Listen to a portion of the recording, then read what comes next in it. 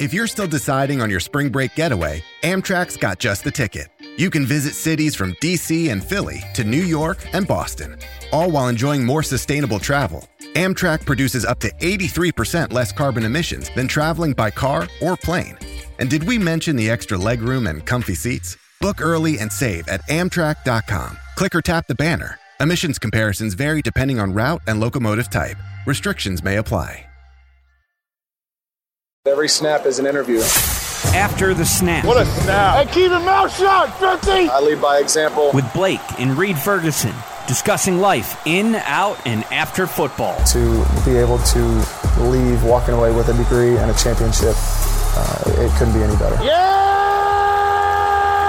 Well, you can take this boy out the real south on, but you can't take the real south out of my voice. And now here we go again, twist a little bit of teeth because I got thick skin. Welcome into After the Snap. My name is Blake Ferguson. I am the long snapper for your Miami Dolphins. I am joined by my co-host and lovely long snapper, Reed Ferguson, long snapper for your Buffalo Bills. We represent half the AFC East, and we are here to talk all things football, all things beer, all things Christmas decor. That's top of my list to ask you. And that's not even in our notes. I have had my Christmas tree up since the day we got back from Buffalo after Halloween. That's incredible. Major props to you.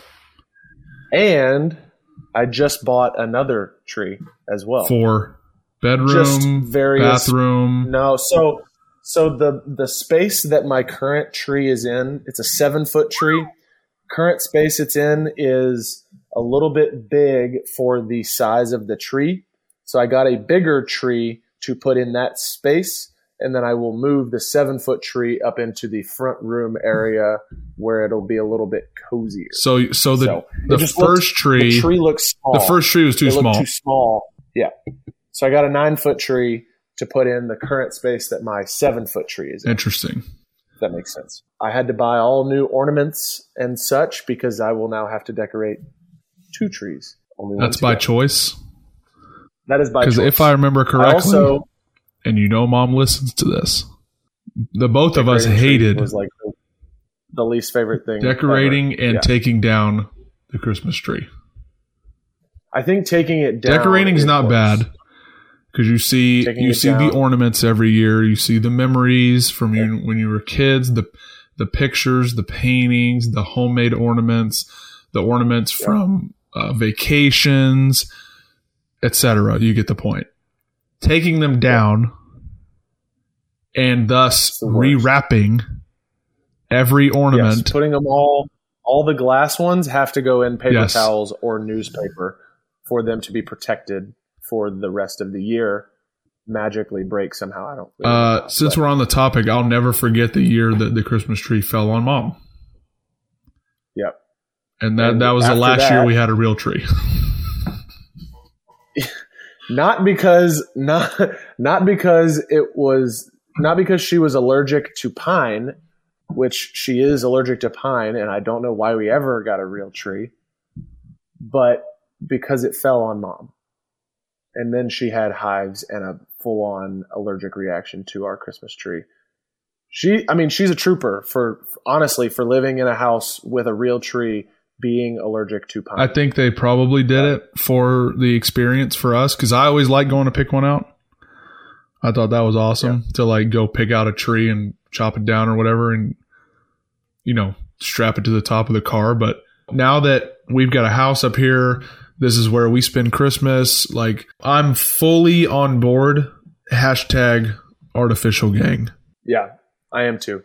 And I will always blame it on Mom being allergic to pine. I will say that I get an artificial tree because of Mom, but it's 100% way easier to put the little thing. Yep. You just stack up the 3 sections of the tree. It's already got lights on it. It's easier. You don't have to do it. It's more cost efficient. It always looks great. And you don't have pine needles everywhere for your 2 dogs to eat. Speaking of it being cost efficient, over the span of how long I'm going to own this artificial Christmas tree, I can buy a $10 balsam fir candle every year, put it next to the Christmas tree, and I get the same effect. I just love that you know exactly the scent to buy. I mean, balsam because we have some.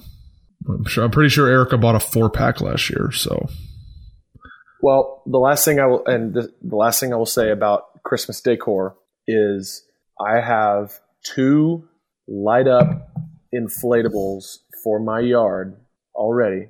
One is a thing that goes, it's like probably 10 feet long, and it says Merry Christmas with a gingerbread man and a snowman.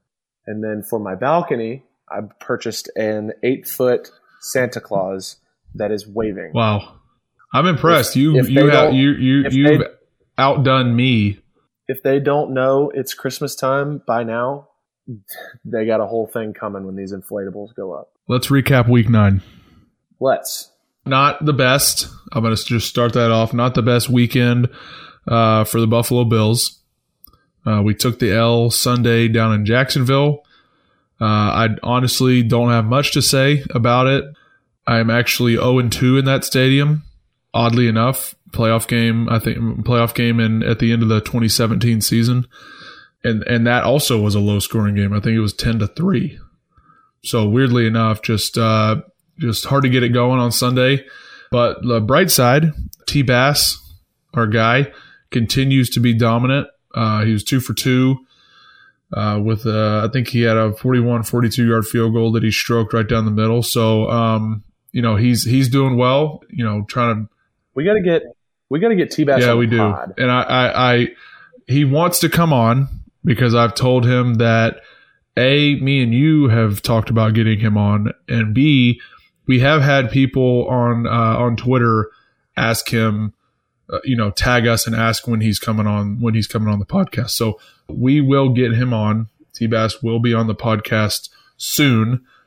We have a special guest next week. I'll tease that later in the show.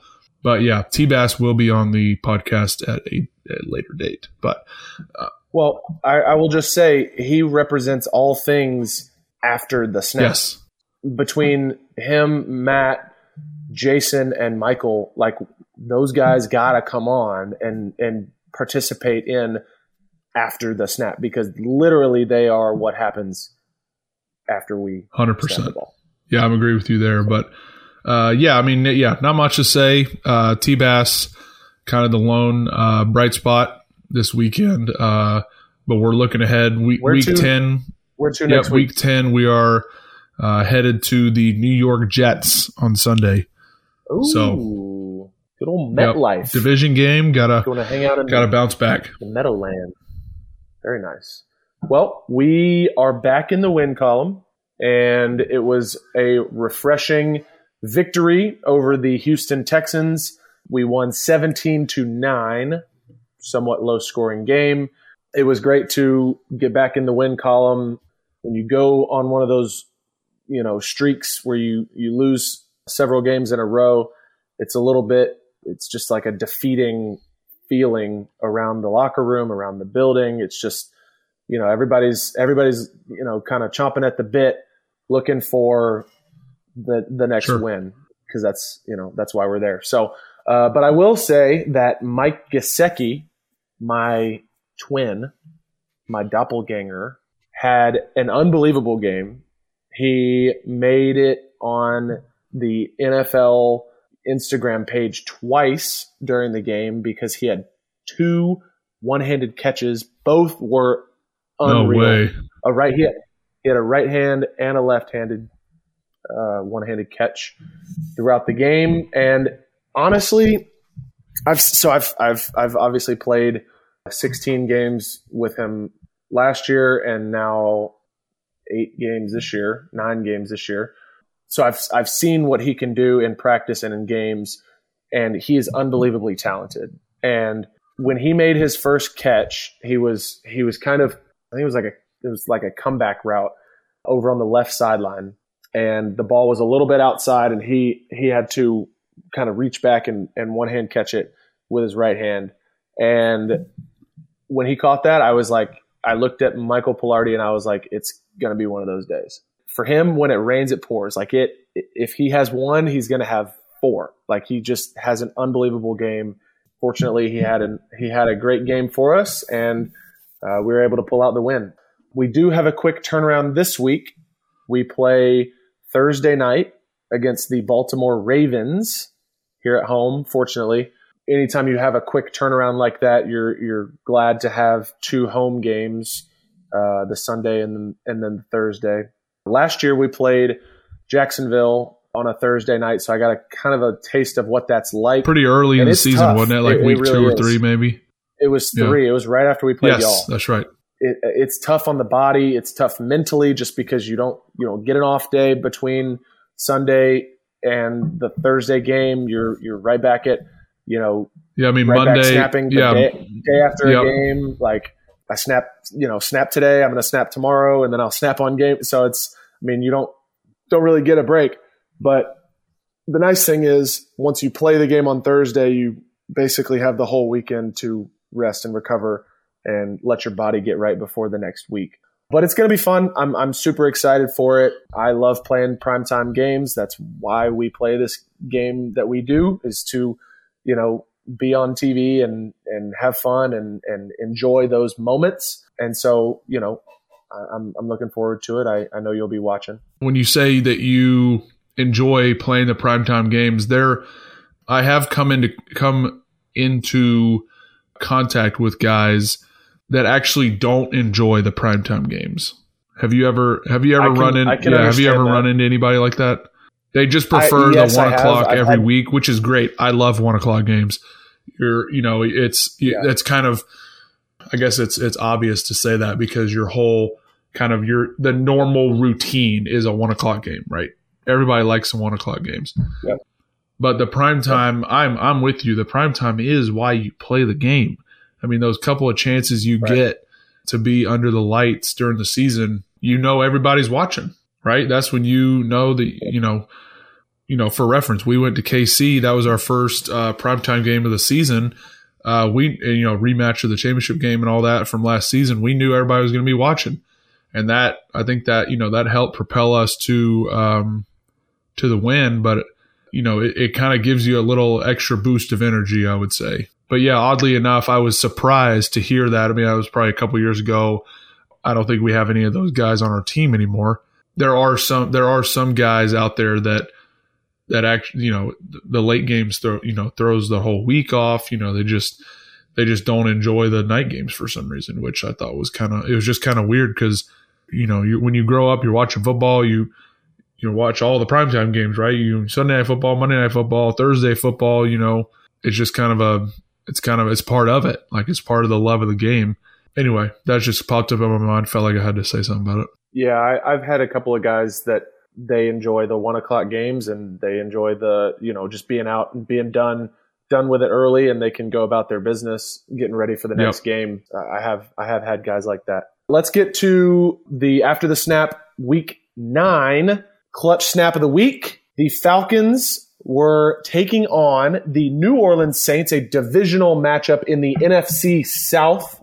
The Saints scored a late touchdown with 1 minute and 6 seconds left to go ahead 25-24. Falcons were up big, leaving a little bit too much time.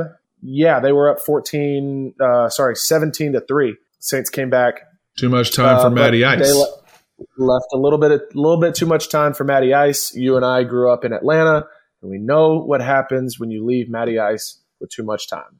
Took it all the way down to the New Orleans 11-yard line and let Josh Harris snap a dime for Younghoe Koo to knock it through. Ooh, like that. Yep. Dime. Knocked it through to seal the 27-25 victory. So congrats to Josh Harris. They've had multiple game-winning field goals this year. This is like their second or third game-winning field goal. And I think our second clutch snap of the week since we've started doing this. Yes, correct. Third game-winning field goal. I think it's Josh's second clutch snap of the week because I think we gave it to him when they played you guys. Yes. Okay. I mean, they've had 3, so it was obviously one of the first two. But congrats to Josh. Oddly enough, we just had him on the podcast, so I'm not saying there's any magic involved, but I'm not saying there's not. I've enjoyed doing these interviews. Me too. We should do more of them. Agree. And we will be doing more of them. But first, let's recap the last few that we've had, shall we? We shall. I thought it was I put it in the notes. I thought it would be a good idea to kind of recap between the two of us. What are kind of the top 3 things that we pulled from the past couple interviews that we've had? Matt Overton with the Chargers, Josh Harris with the Falcons, and obviously Patrick Scales with the Bears. What's one thing you pulled from that kind of stuck with you from these interviews? The first thing that I just from all 3, and it's something that I've kind of learned over time being in the NFL, and these guys are a huge testament to it. Everyone's journey is different in this league, and no 2 guys get here the same way.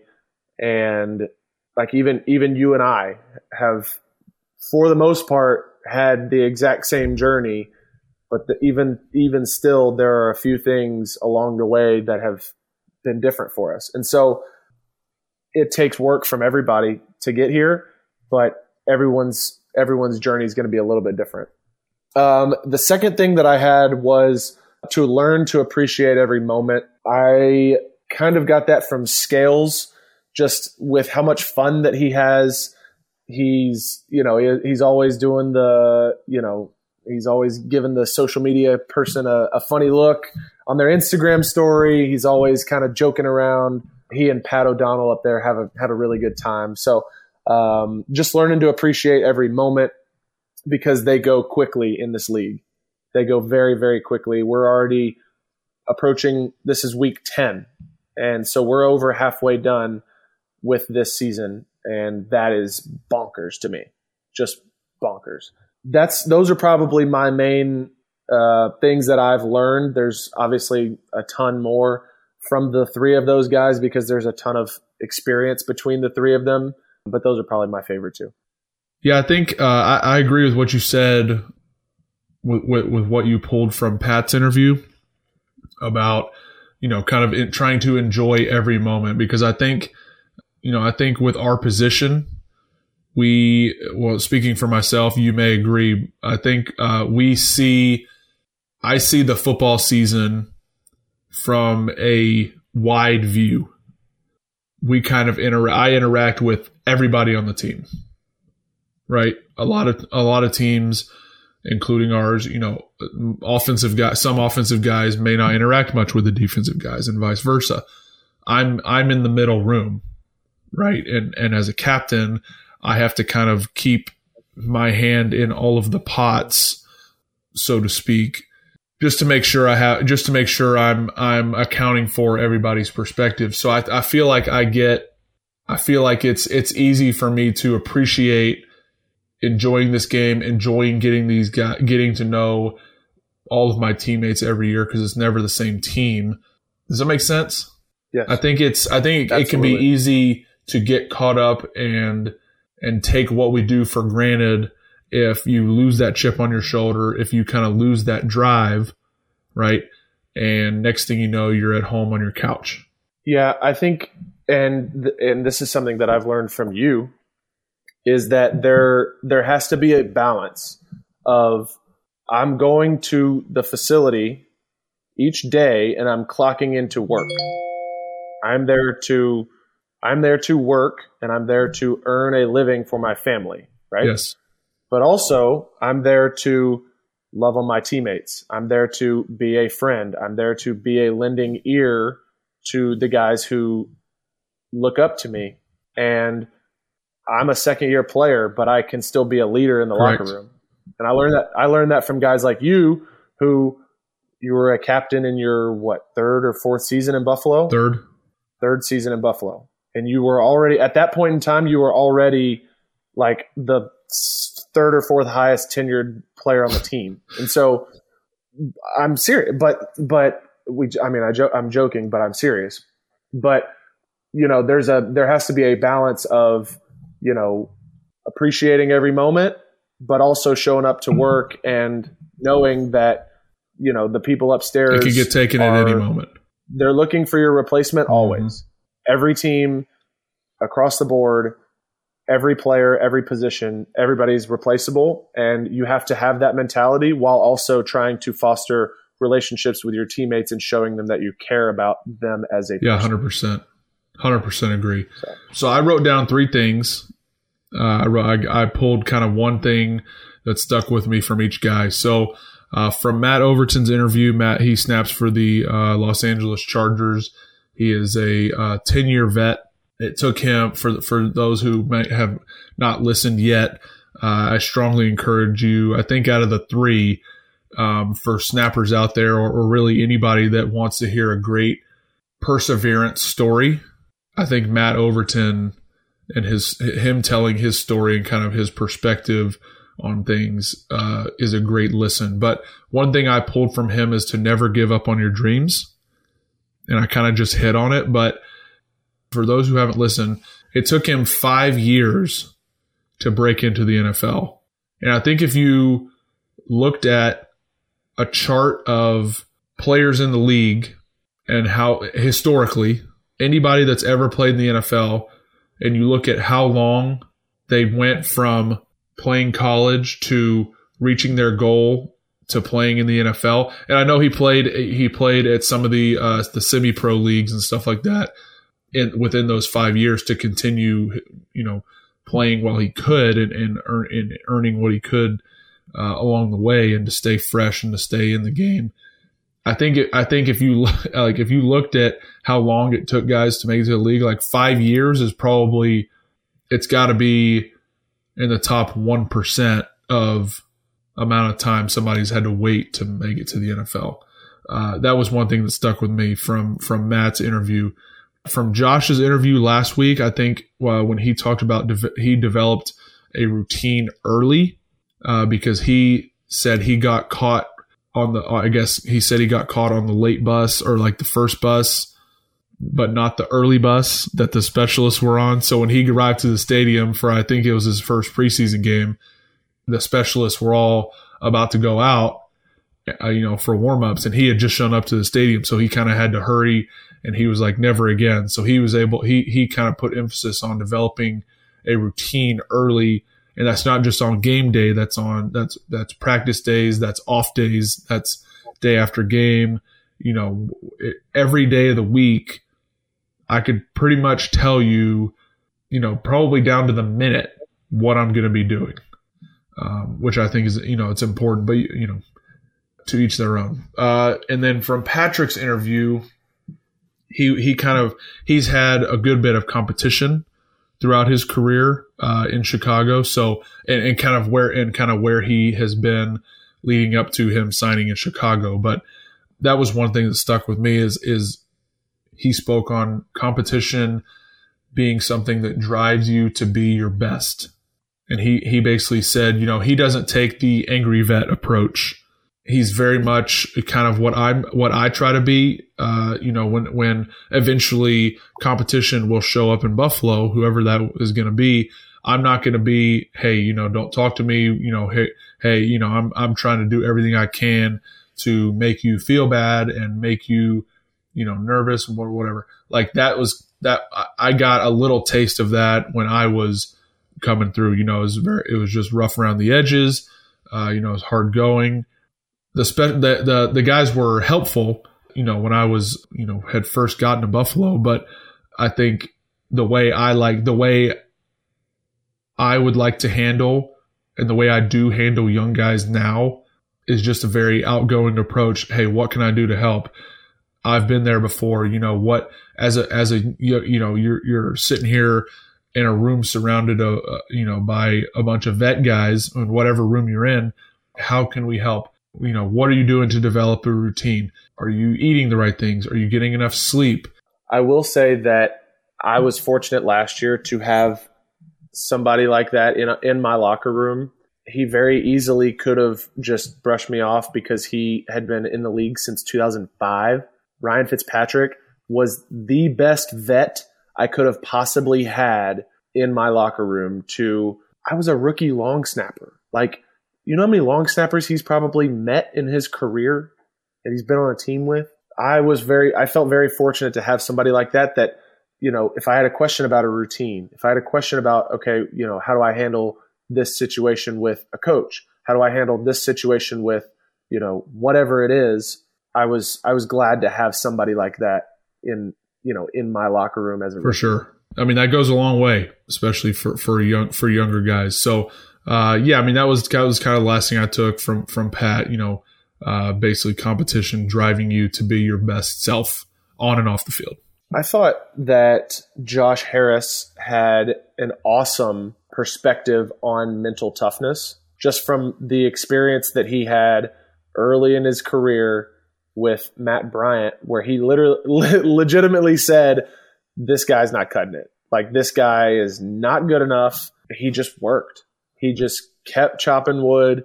He kept going back, and he's been the guy ever since. And so, to me, that's the ultimate story of mental toughness. When a guy in your own room is saying, this guy he's not good enough, and you're like, you know what, I don't care. I'm going to keep working. I'm going to keep improving. And I'm going to show you why I deserve to be here. Kudos to him for that and having that mentality, because I think that's big time admirable. 100%.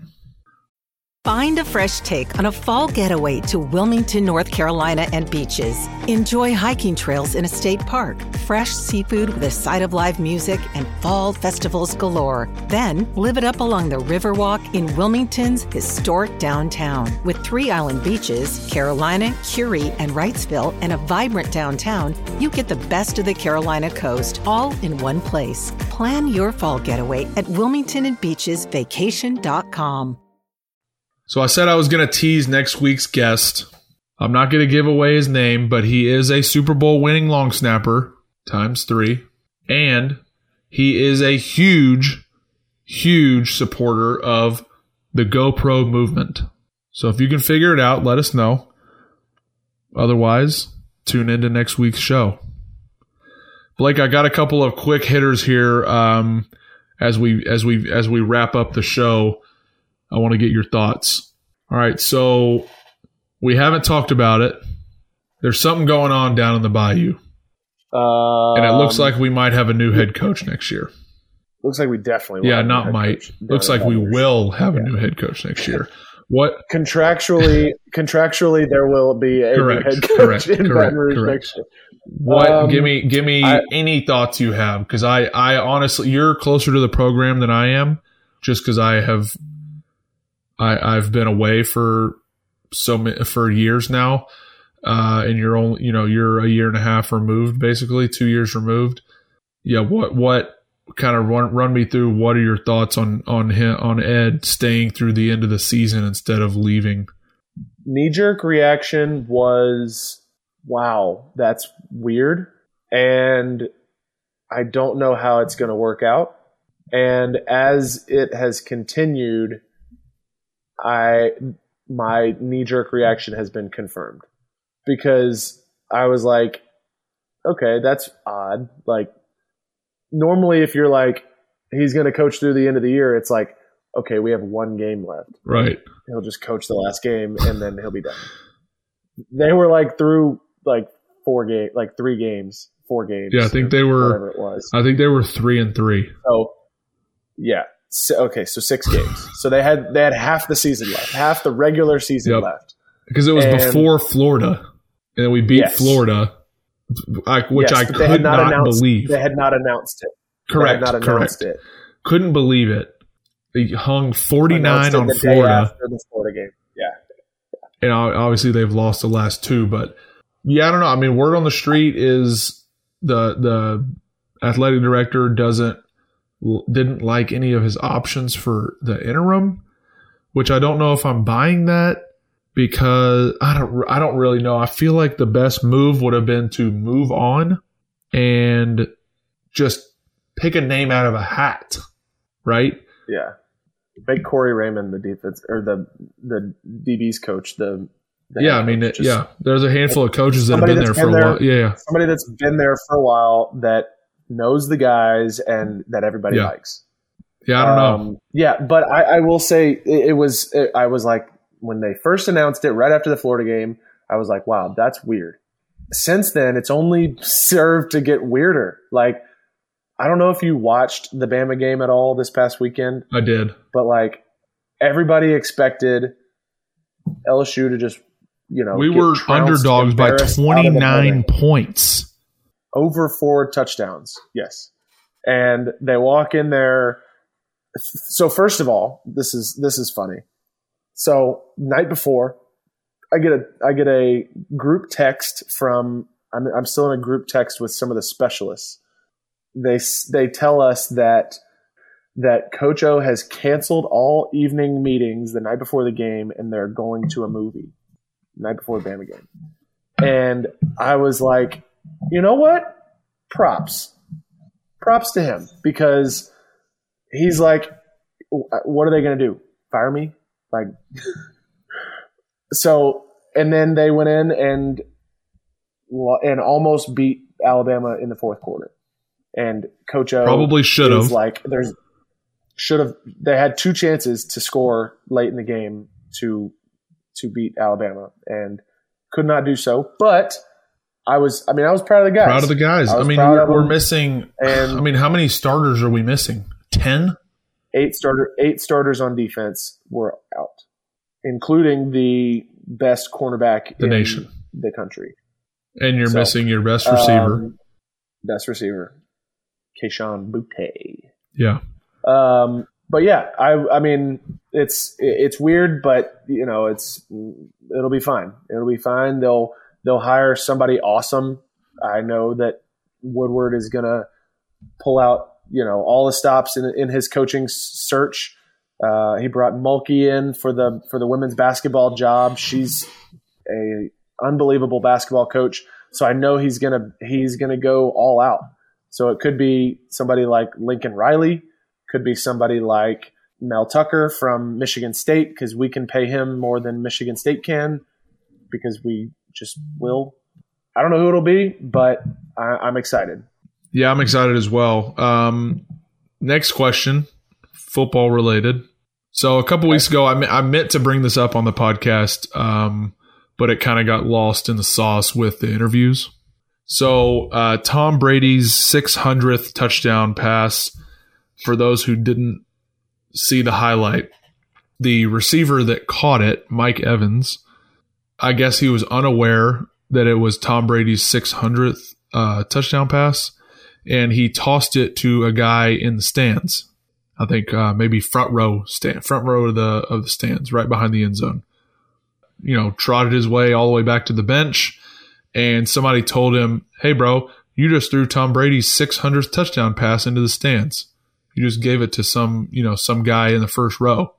And so basically the Buccaneers sent over some assistant guy, whoever, equipment manager or somebody, and said, "Hey, we'll trade you for the ball back. We'd like to get the ball back.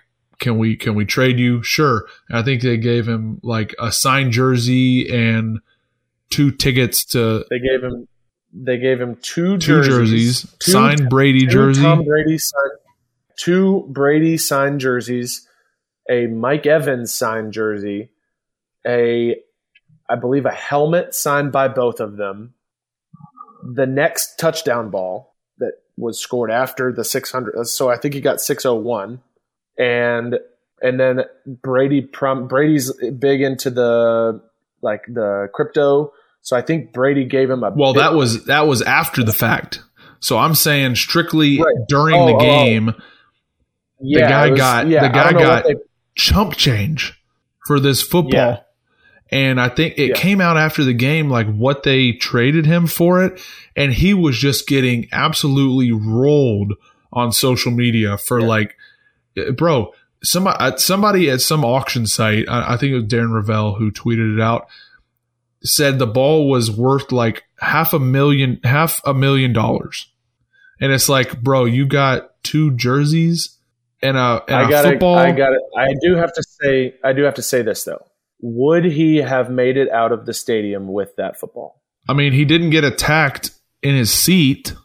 I have a hard time believing that anybody from the Buccaneers organization would have allowed him to leave the stadium. Oh, you're saying they're going to stop him. The team. No. I see. I don't think they would go that far. I don't even know. I don't think you can go that far because that's bad luck.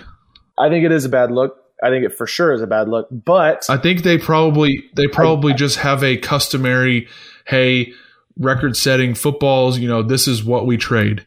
Here's 2 jerseys, a helmet, and 2 tickets to the next home game or whatever, and another ball. Like, here's another ball. And so whatever he got, but he was getting roasted, right?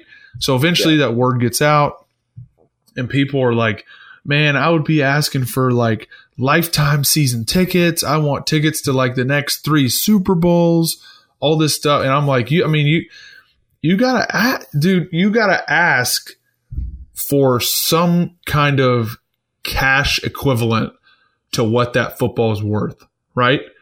It's worth a lot more to the team, I think, than it is to the person who has it. Would that be right? Like, you mean to Brady well, I don't know if I don't think Brady. I don't know. I could be wrong. I don't think they got the ball for Brady. They definitely. I think they got it to put it in like the team's Hall of Fame or something.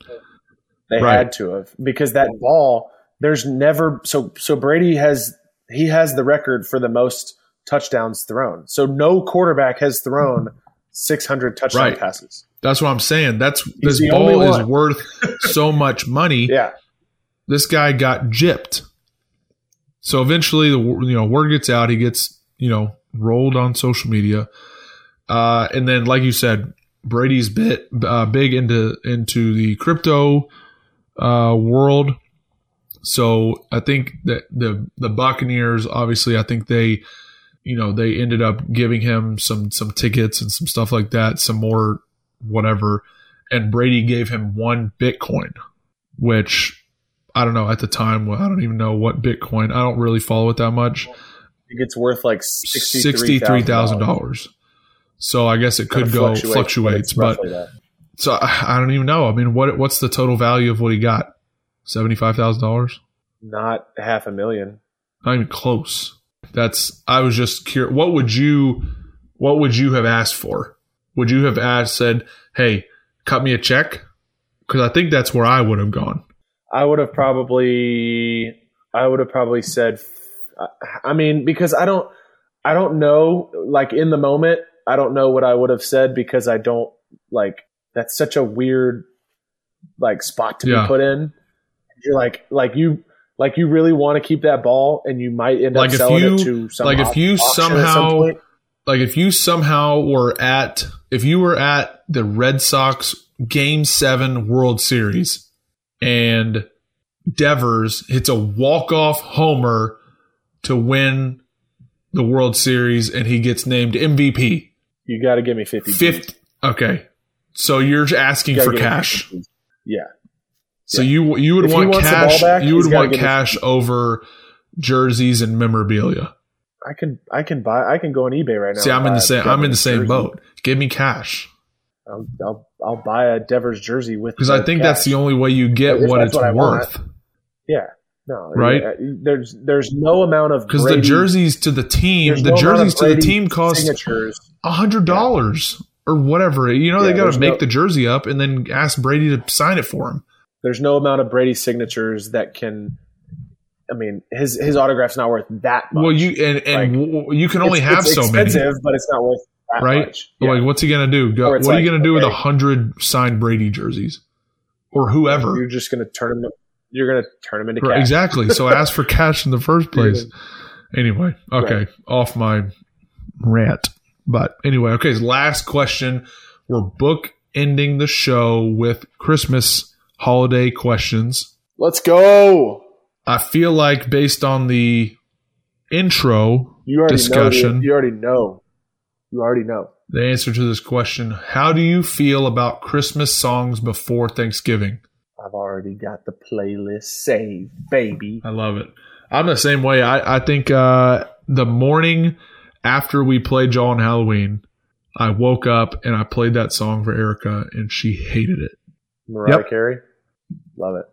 Erica's big after Thanksgiving. There's no Thanksgiving music. You can play Christmas music for 1/6 of the year. I'm for it, dude. I'm here for it. I'm a big Christmas music fan, and I played it same day you did. And Brenda Lee rocking around the Christmas tree got me fired up for the Christmas season. I will tell you that. You knew the answer to that question before you even had to ask it. I played Christmas music the day we got back from Buffalo after Halloween, as I was putting up the decor. All I got to say is when you hear this note, you know it's about to go down.